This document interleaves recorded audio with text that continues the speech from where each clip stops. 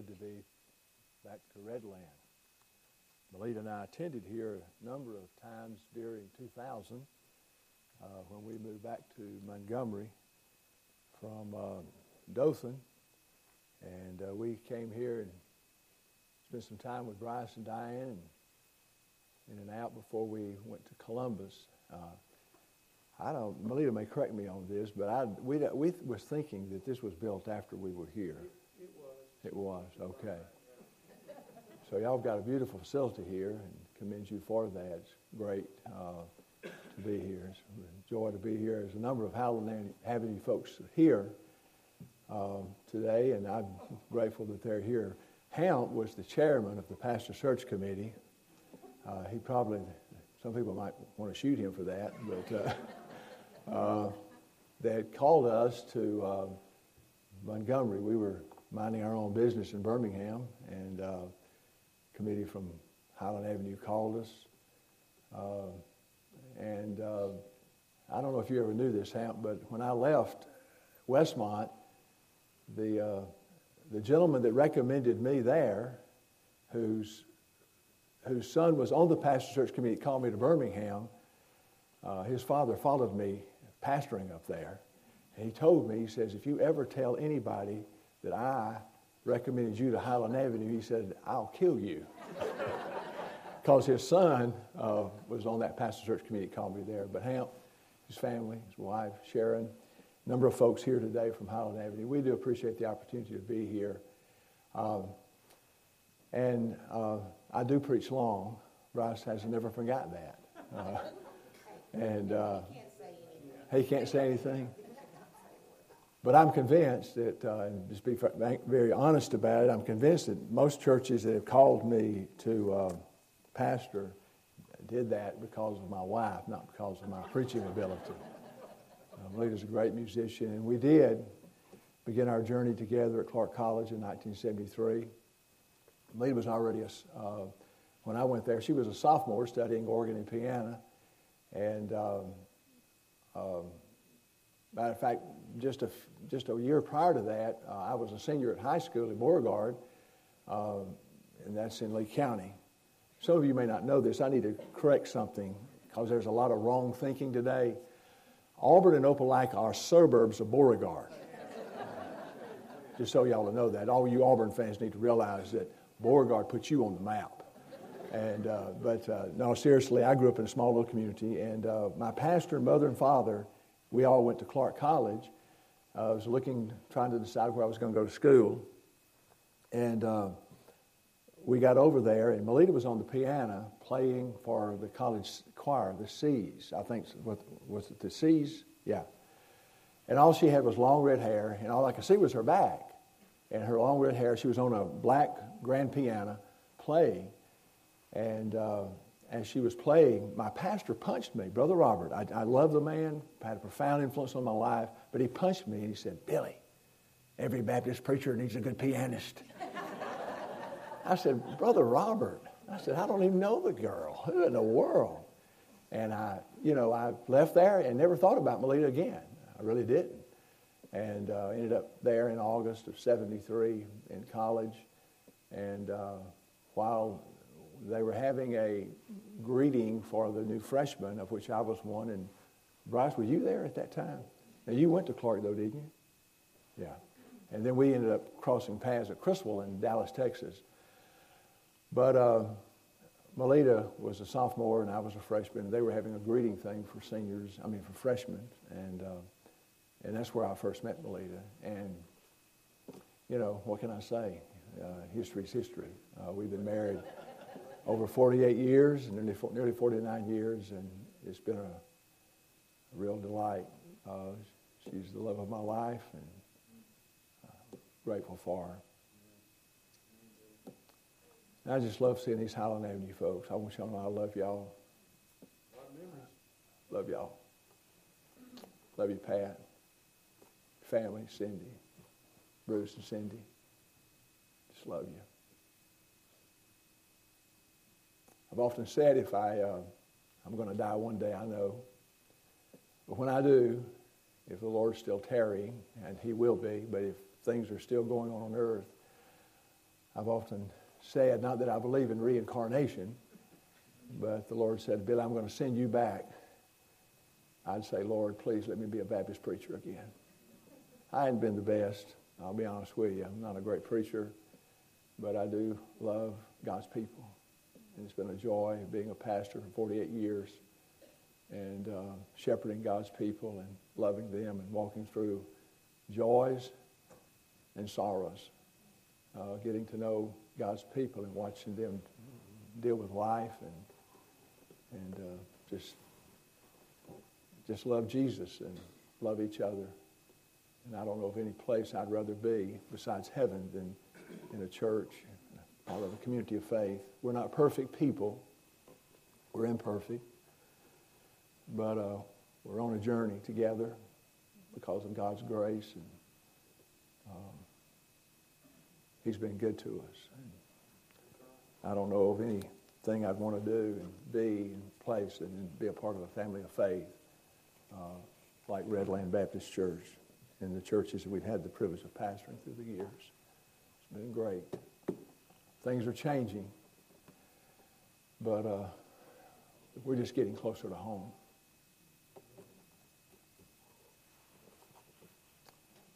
I'm ready to go home.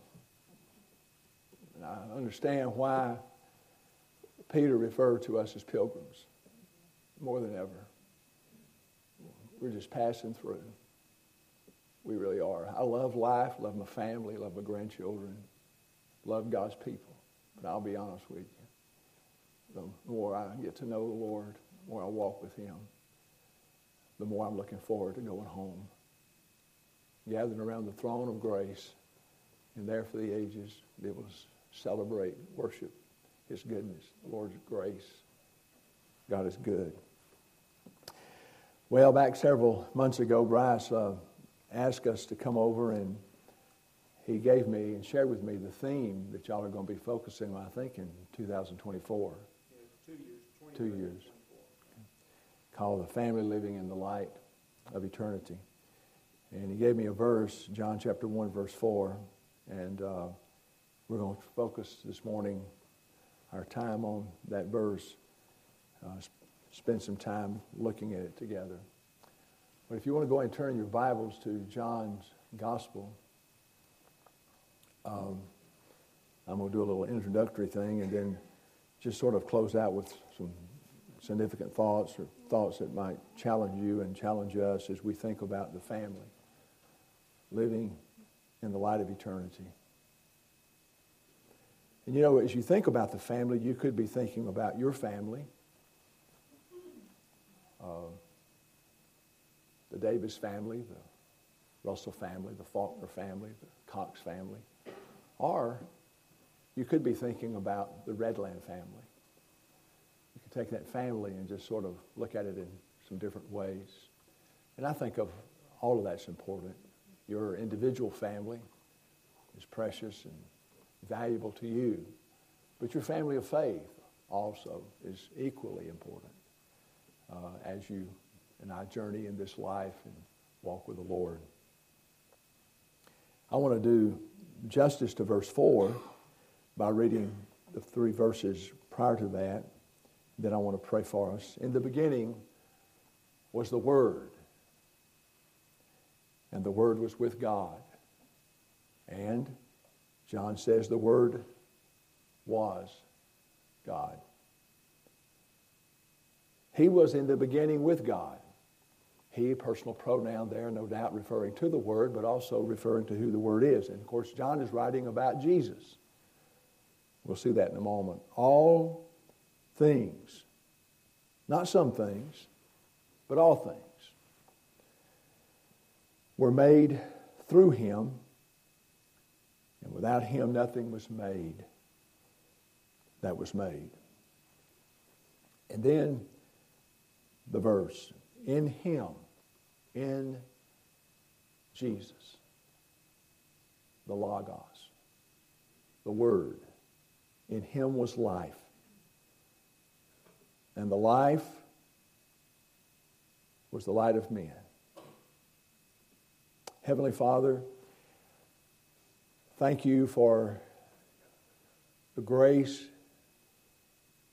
that you have poured out upon us, measure upon measure upon measure. You're a good Father, a faithful Father, a loving Father, a kind Father. A Father that knows everything about us today that there is known or will ever be known. And we're grateful because of the Father that you are, that you have promised in your word that you will do only that which is for our good and for your glory. Regardless of what we walk through in this life, we're grateful that Paul reminds us that all things are working together for good to those who love you, who are called according to your purpose. And so, Father, this morning, may your Holy Spirit take the precious Word of God, and with all of my frailties and my inadequacies, may you, Lord, take your precious Word and allow the Holy Spirit to speak to our hearts and to challenge us, to help us live life each day in light of eternity. Lord, help us not to be consumed with the moment, but to live for eternity. Guard our hearts. We pray in Jesus' name. Amen. John's gospel theme, as we discover in John chapter 20, verses 30 to 31, is really the theme, the goal, and the purpose of this gospel. 21 chapters, written by the beloved, one that knew Jesus intimately, walked with him personally, observed him in many events of life. And yet, when John penned this gospel, unique and different from Matthew, Mark, Luke, he had a very specific and yet very narrow focus in mind. And so he said in his closing words in John chapter 20, verse 30 through 31, and truly Jesus did many other signs in the presence of his disciples, which are not written in this book. And he's referring to the Gospel of John. But these are written that you may believe that Jesus is the Christ, the Son of God, and that believing you may have life in his name. That succinctly tells us the purpose of the Gospel of John.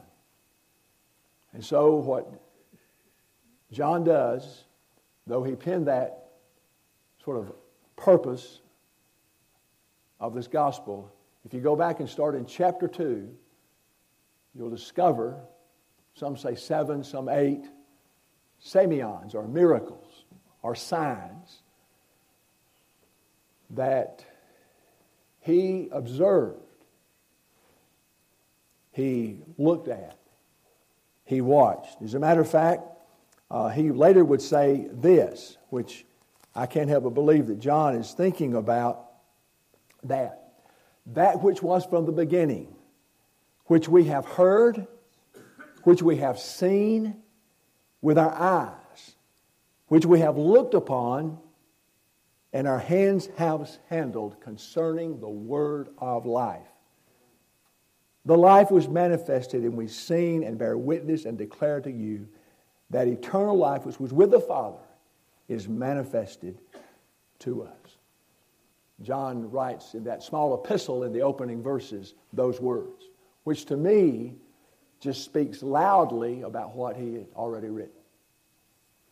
That Jesus wrote those signs or performed those miracles, and John writes about those so that you and I would believe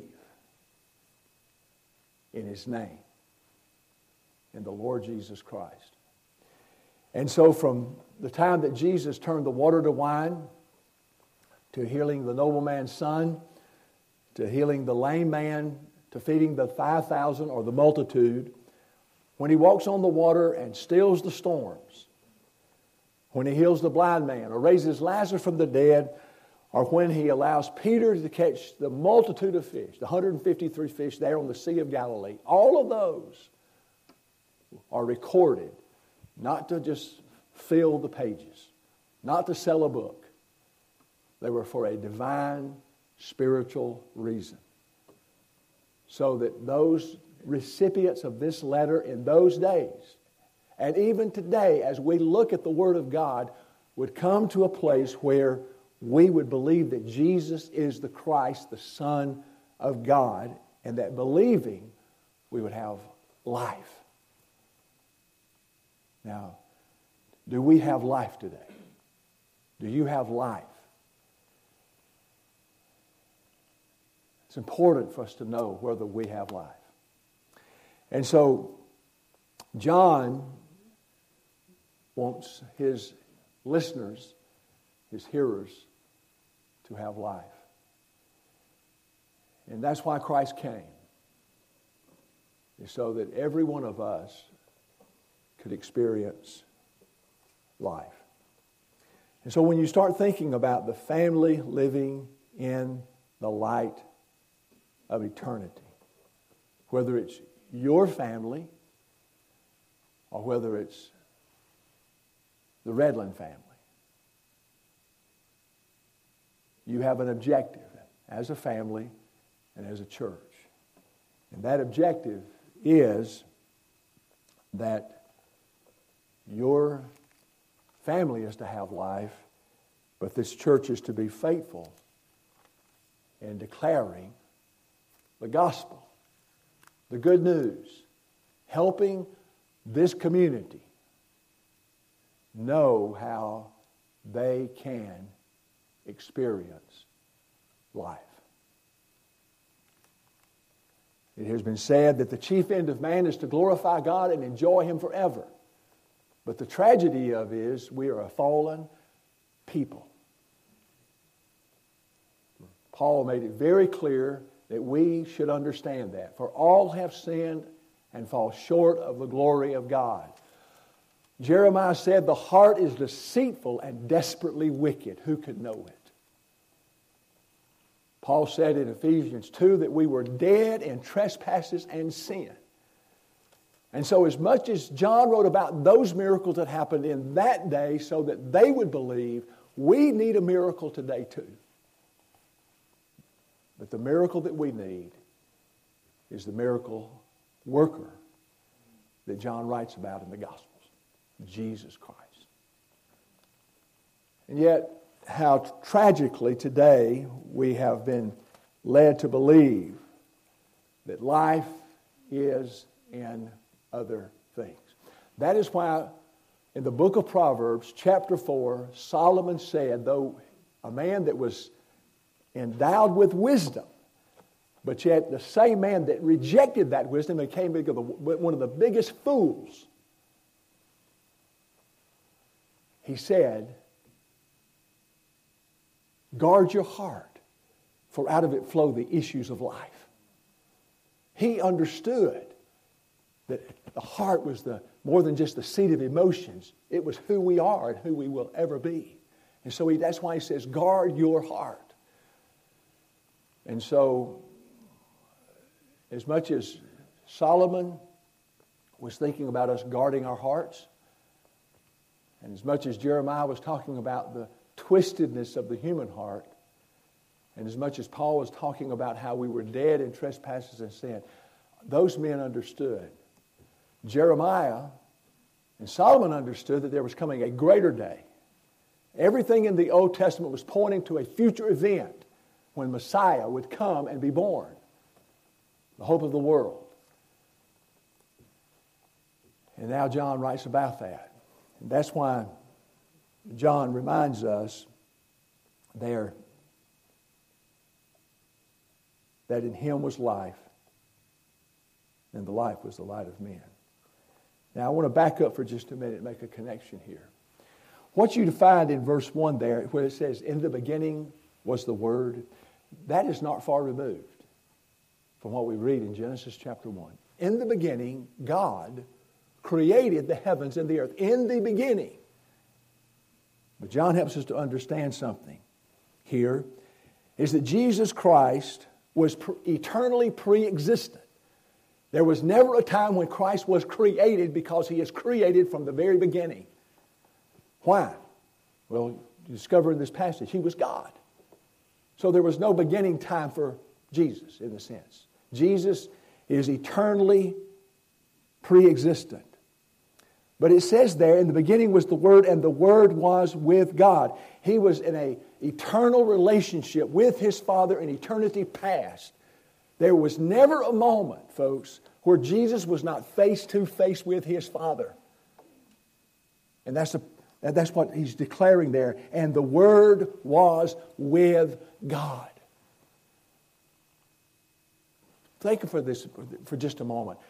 If there was a morning in heaven, every morning as the Son of God would rise, he was looking at his Father in his face. That Father, that face of purity and righteousness and holiness and love and compassion. Jesus had fellowship with his Father every day, every evening, every night. But I don't know that we will deal with night, day, and in eternity in heaven.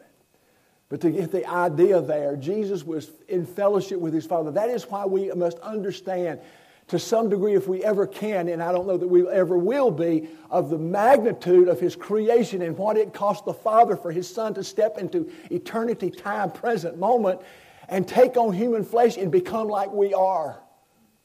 Because Jesus was with the Father, in the Father's fellowship, moment by moment. And then the time came when the Son was to be born of a virgin. And there he took on human flesh, which meant that he was going to be out of the presence of his Father in the sense that he had known for eternity past. And now he was going to take on human flesh, which meant that he was going to be limited in time and space. And he was going to take on flesh that was corrupt and sinful and that was fallen. He was going to embody everything, in a sense, except he never sinned. He was going to experience what it meant to scratch his knees. Some people have this idea that Jesus grew up and he probably never bled. He flapped around with wings like eagles, all over, and he never grew up. No, folks, I want you to understand something. Jesus was a baby. He probably had colic. He probably did fall and skin his knees. And I do know that his brothers and sisters had a problem with him. There was sibling rivalry there. They didn't believe him. They were jealous of him. And that's why, as he progressed and lived and grew, and then he was hanging on the cross, when Jesus cried out and said, my God, my God, why have you forsaken me? For a moment in time, God forsook God. I don't understand all of that, but for a moment in time, God the Father could not look upon his Son because his Son bore the sins of the world, my sins and your sins. Mine would have been enough to make God blush.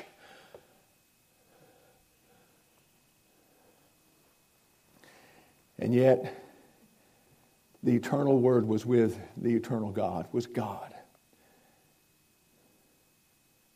And it says here, and the Word was God, he was eternally God.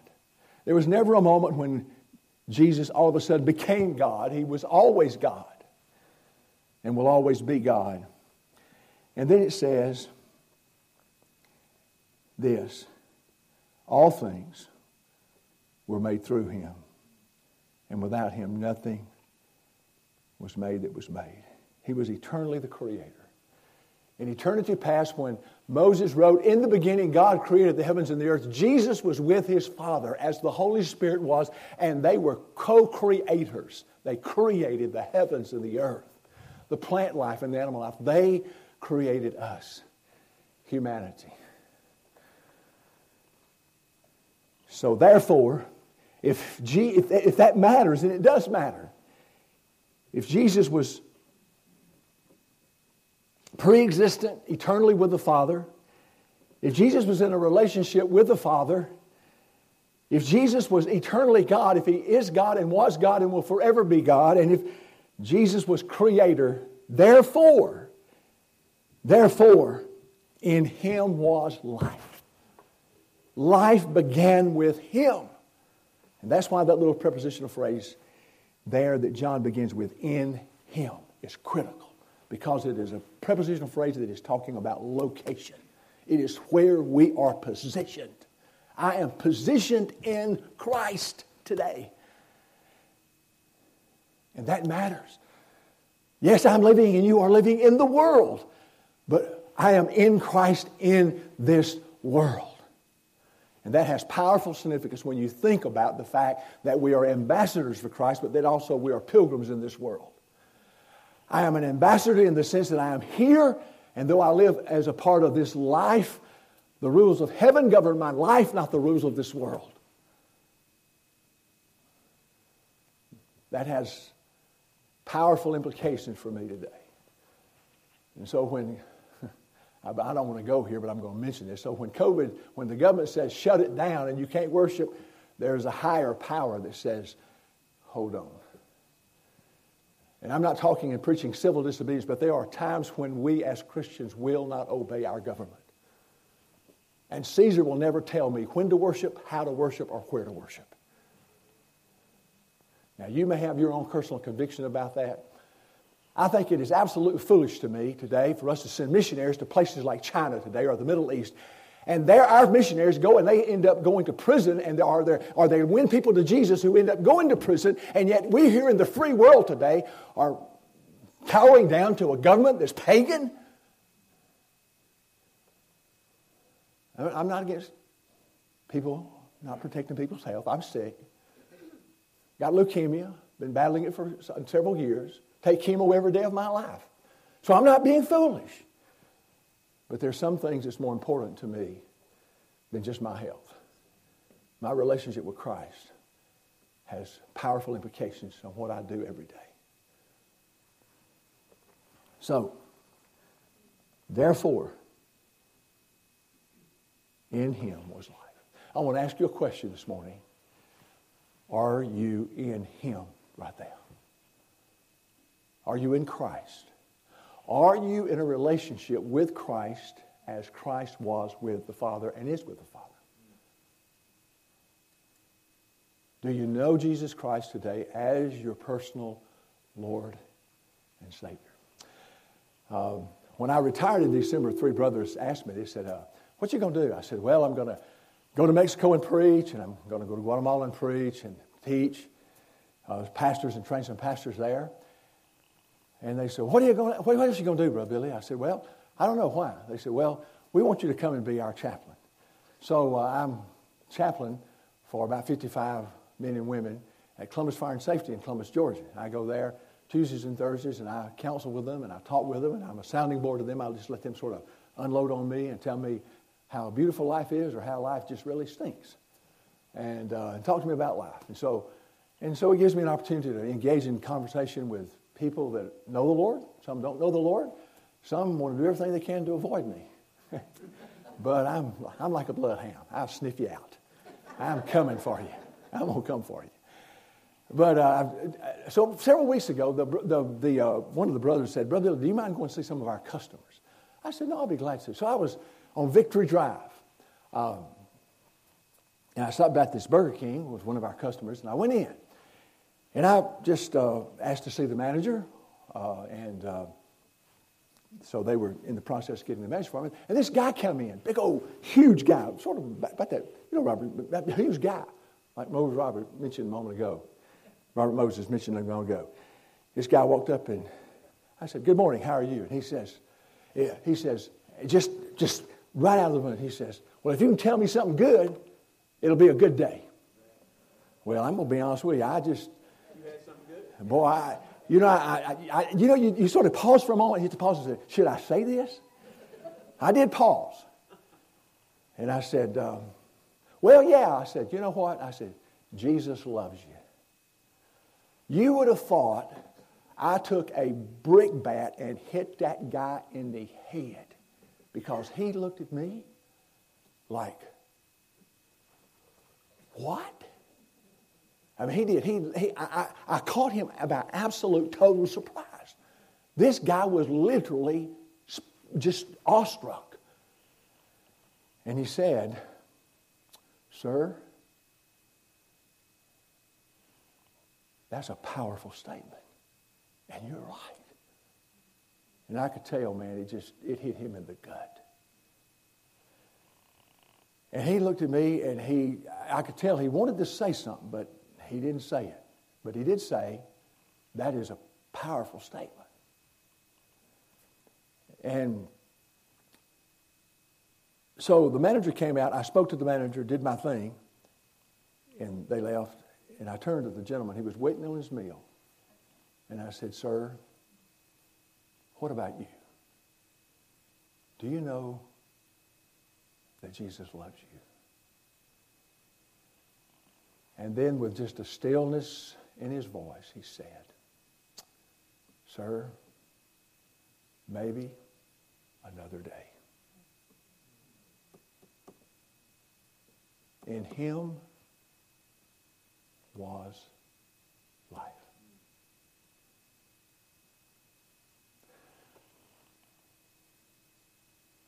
"37 times, John uses the word life. He is not talking about physical life, though it can be used that way.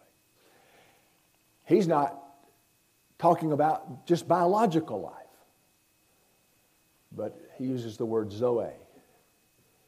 He's talking about spiritual life, a different kind of life, life that is different than biological life, and life that's different than just physical life. Now, I know this morning that everybody here has physical life.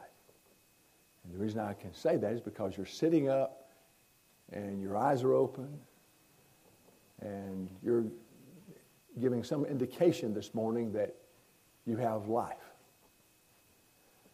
And that's good to be in touch with the physical world. Nothing wrong with that at all. But are we in touch with a spiritual world? And see, that's what matters about family today, about your family and about this family. I don't know what your mission purpose is, but I can imagine that in that mission purpose that you have as a church, there is something about the gospel in it. And the reason this church exists and the reason church exists today, yes, we exist to worship God, but yet we also exist to be faithful in sharing the gospel, to tell the gospel, to live the gospel, to share the gospel, to sing the gospel, to pray the gospel. The gospel is what defines us, or at least it should. And this beautiful facility here and this complex here on this road, on Dozier Road here, is a testimony, or should be a testimony every day when people drive by on Dozier Road here, that something is happening here that deals with the gospel. That this church exists because of the gospel. And your earthly family, your small family, should exist.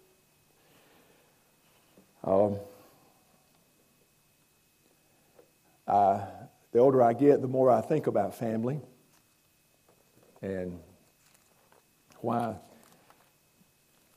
I'm more grateful every day for what God did in my life as a 14-year-old teenager. How I'm grateful for Robert Dismuke sharing the gospel with me, and how I came to faith in Christ in May of 1969 at a youth revival. But even so, more appreciative of the fact of why the church exists. And let me tell you, as a father, to a father, a grandfather today, and to you as parents, as a parent, to parents, this is what I think about. If you don't know Psalm 78, get familiar with it. Because it's a writing of the son of Asaph. And he says this in verse 5, "For he established a testimony in Jacob and appointed a law in Israel, which he commanded our fathers that they should make them known to their children, that the generation to come might know them, the children who would be born, that they may arise and declare to them their children." Now listen to this, "that they might set their hope in God, but keep his commandments."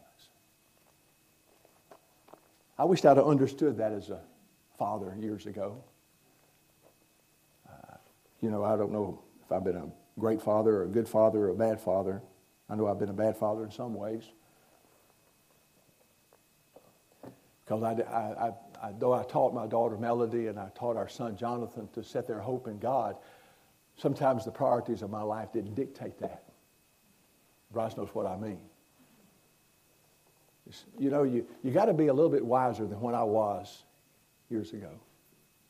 Because sometimes, church is important. Worship is important. Don't ever think it's not. Bible study is important. Deacons meetings are important. Finance committee meetings are important. Stewardship meetings are important. All of those things are important in the life of the church. But do you know sometimes we as a church can be so blooming busy that we miss the point of helping each other set our hope in God. We confuse sometimes the busyness of the church to setting our hope in God and knowing him. And there is a difference there. There's a difference.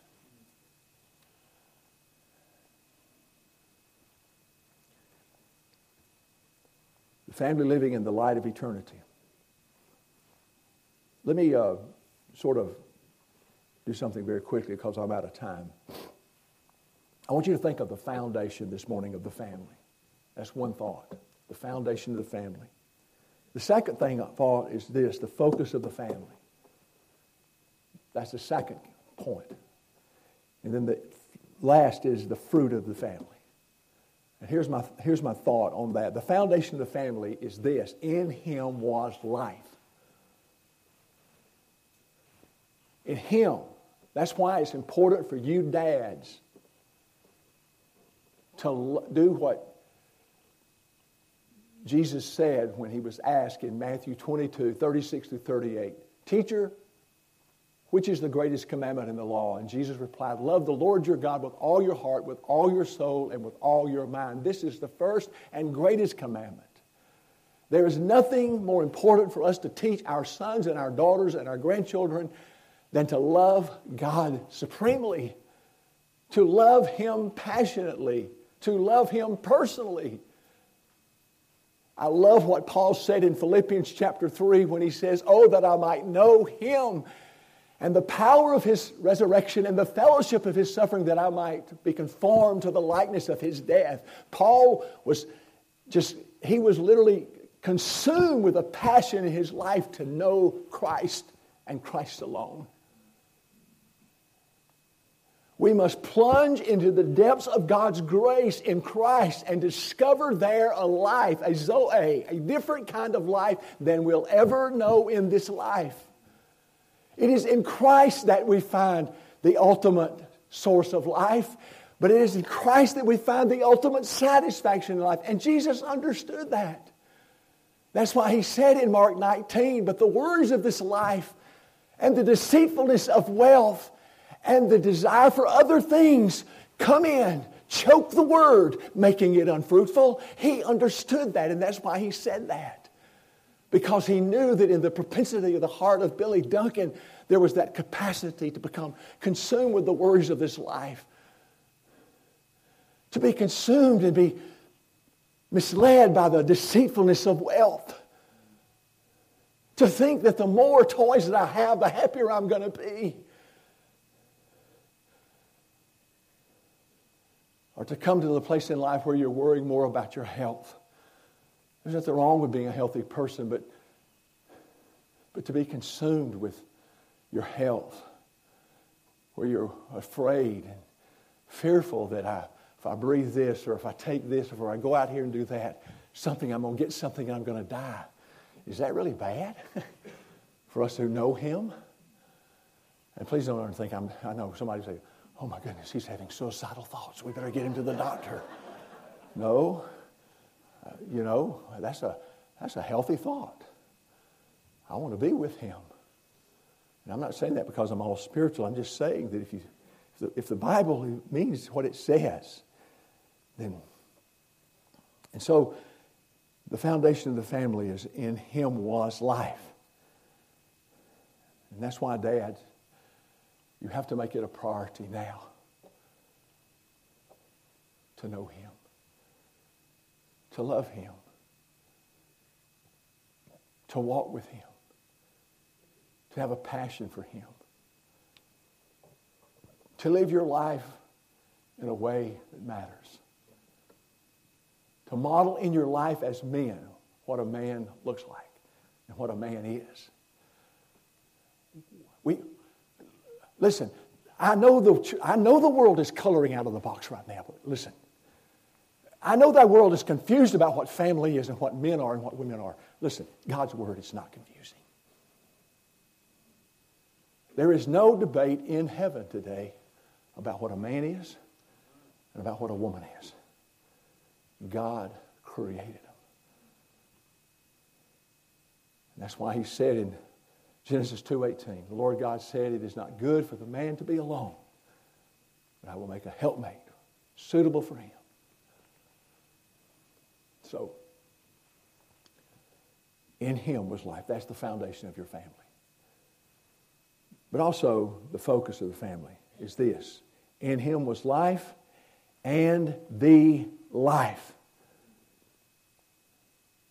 What? Living in the light. That's life. Light in the Bible is contrasted with darkness. As a matter of fact, if you look at the word light and you think about it and look how many times it is used in the Gospel of John and then in 1 John, you would almost come away with that and say, hold on, John uses this word light more than any other biblical writer, and he does. It's almost as though it's one of John's terms, and I believe it is. Light was always a mark of truth. It spoke of truth, of righteousness. And so when you think about the foundation of the family and the fact that we are in him was life, and you think about what is going to be the focus of our family, it's going to be living in the light. The family living in the light. Why? Because we have life. Which means that we do make decisions like you have on a little placard out there at your welcome desk, what this church is going to be part of and what you're going to do and what a commitment to do in a practical way over the coming months and year. That you will not allow social media to drive you. This is a joke. I won't tell it. I have had a flip phone for many, many, many, many years. A flip phone. And I swore to the good Lord I would never own a smartphone. I put that down almost in blood. I did. And the reason is because as a pastor, starting not many, many years ago, I sat in my office and counseled with men and women and families and husbands and wives. And they would come in my office and sit down and unload on me and talk about their marriage and about their family and what was going on in it, good and bad. And one of the things I discovered that there was the issues with it were in the families that I was counseling with at that time. There was a common denominator. And you want to know what it was? Social media. How many men I dealt with and talked with who had gotten addicted to pornography because of social media? People's hearts that had been wounded and crushed because somebody on social media just couldn't discipline their lips. And they would say things that were ungodly, that would just wound people deeply. And these were people in the church. Now, I was counseling people outside of the church who were lost, who was coming to me on recommendations, but it was amazing to me. And I just said, man, and so I never got on Facebook. Not on Facebook to this day. And I said, I'll never have a smartphone. First of all, I'm not smart enough to use it. But I'm going to hang on to this old flip phone. Well, Friday was a week ago. Something happened to my flip phone. I mean, it died. Gave up the ghost. Squealed and hollered and just, I couldn't charge it. I couldn't do anything. And I lost all of my numbers, all of my numbers. And, of course, I had no phone at the house. I do use email. But, boy, I was lost. And I went to this place to get them to fix my phone, and they said, sorry, sir, we can't do this. I said, well, just take the SIM card out and put in this phone here. We don't do that, sir. It doesn't save to the SIM card. And I said, young lady, how old are you? She said, I'm 22. I said, you are? Well, I said, let me tell you something. Before your time, I was told that this thing here and these computers here were going to make life easier for me, and I'm telling you, it has wrecked my life. I told her that. She looked at me and smiling and said, well, I want you to know it. Man, it's great for me. I love it. Boy, I wanted to punch her. Ugh. No, I wouldn't do that to a young lady. But I couldn't believe this was coming from a 22. I wanted to say, are you really smart? Have you lost your level of mind? But, folks, I say that today, that the focus of the family is going to be living in the light, which means that you're going to be living in the truth. You're going to be living in righteousness. In him was life, and the life, his life, the life, is going to influence the decisions that we make as a family, where we will invest our time. There's nothing wrong with soccer. There's nothing wrong with baseball. There's nothing wrong with football. All those things are all moral. But we as Christian families have to make a decision about where are we going to invest our lives. How are we going to make a difference in our culture? And so while we live life in a practical way, and how we use social media does matter. What we say on the internet does matter. How we invest our lives and pouring our lives into our children does matter.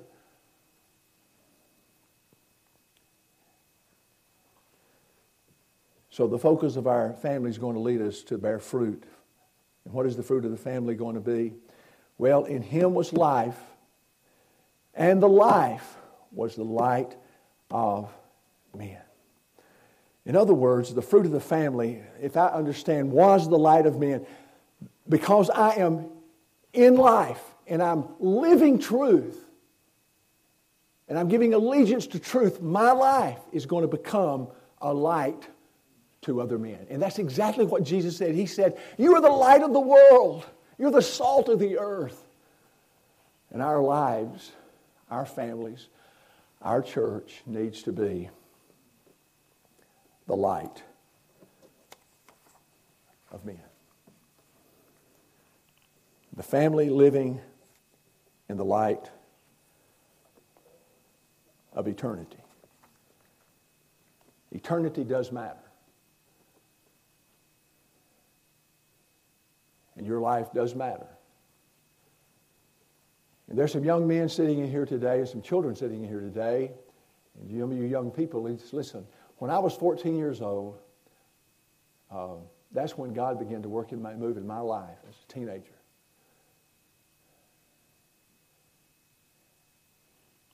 And what God did in my heart and began to do in my life has impacted my life for the rest of my life. I mean, when I surrendered my life to Christ as a 14-year-old boy, I never really understood what the gospel was going to do for me and how it was going to alter me in my thinking. Now, did it make me all that I needed to be at the moment? No, I had to grow in grace. Did I deal with temptation? Yes, I had temptations every day of my life as a teenager, as an adult, as a father, as a grandfather. But young people, listen. The Bible says in John 3:16, a verse that you've heard many times, for God so loved the world that he gave his one and only Son, that whoever believes in him should not perish but have eternal life. Jesus Christ came to give you life. And I want you to understand that there is a life beyond this life. It's more precious than this life. I know that's hard for us to imagine. It really is hard for us to get our mind around because we live only in this time and space. And that's okay. But young men, young ladies, today can be the beginning of a new day for you. If you've never surrendered your life to Christ, if you've never given your heart to Him, if you've never let Jesus be your Lord and Savior, it can begin right here in this room today. How? Well, Peter was asked that same question years ago. When he got through preaching the first apostolic message in Acts chapter 2, he was asked, what must we do? And Peter just simply said, repent, be baptized in the name of the Lord Jesus Christ. Repent, believe. So how do I come to faith in Christ? Well, it's more than just mental assent. It's the commitment of one's life. You've got to be all in. But it is repenting. It is allowing the Holy Spirit, through the power of the Word, to change the direction of our life. That is repentance. Repentance means to change direction. You may be a good person like I was. As a 14-year-old boy, I was a moralist. I'd never drank, never smoked, never done anything. I was a moralist. All I knew was love football and love basketball. That's all that mattered to me. I wasn't even interested in girls at that time. I was just interested in I could have married a footballer or basketball and I'd have been content in life. That was the passion of my heart.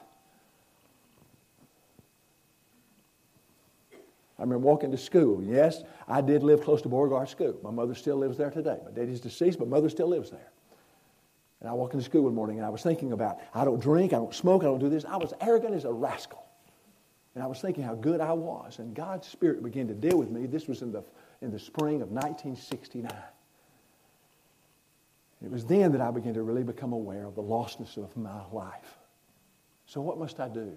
Repent and believe. Believe on the Lord Jesus Christ. Jesus Christ has died on the cross in your place so that every sin you've ever committed can be forever forgiven, washed away. Many of us today are believers. But it may be that we just need to make a fresh commitment of our life today. We may need to say, Lord, I've dabbled around long enough. I need to make the next few years of my life meaningful, accountable, worth something. I need to make an impact on my life, with my life, people's lives. And so that's one of the reasons why, even now, at the age of 68, I meet with a young man and other young men through the week, discipling them. Not because I'm smart, it's because I want to leave with the next generation a legacy of faith. Help them to walk with God, to love the Lord. And ladies, men, families, your family matters. And as you begin to think about your family living in light of eternity, it has to begin with each one of us individually and then corporately as a family. Our heads are bowed, our eyes are closed. Heavenly Father, you know the spiritual needs today of this dear church. And as Brother Bryce stands here with open arms to receive anyone that may have a decision to make, I ask you, Lord, today to guide this time together. Lord Jesus, we do love you today. We thank you for loving us. And I pray, Lord, if there's a father here today that's never trusted you, that this morning he will make a commitment. For that young person, that young man, young lady that may be wrestling with their commitment to Christ, help them to nail it down today. For that family that maybe just needs to come today and make Redland a part of their life and join this church, I pray that you'll help them to do that today. In Jesus' name we pray. Amen. Stand together. We will sing, I surrender all. You know what else? Spirit speaking to you. I'll be waiting on you here. Let's stand together and sing, I surrender all. Think about what you're singing. Give my heart to Christ. Is that somebody? Oh, to Jesus I surrender. Oh, to Him I freely give. I will ever love trust Him in His presence daily live. I surrender all. I surrender all to Thee, my blessed Savior. I surrender all.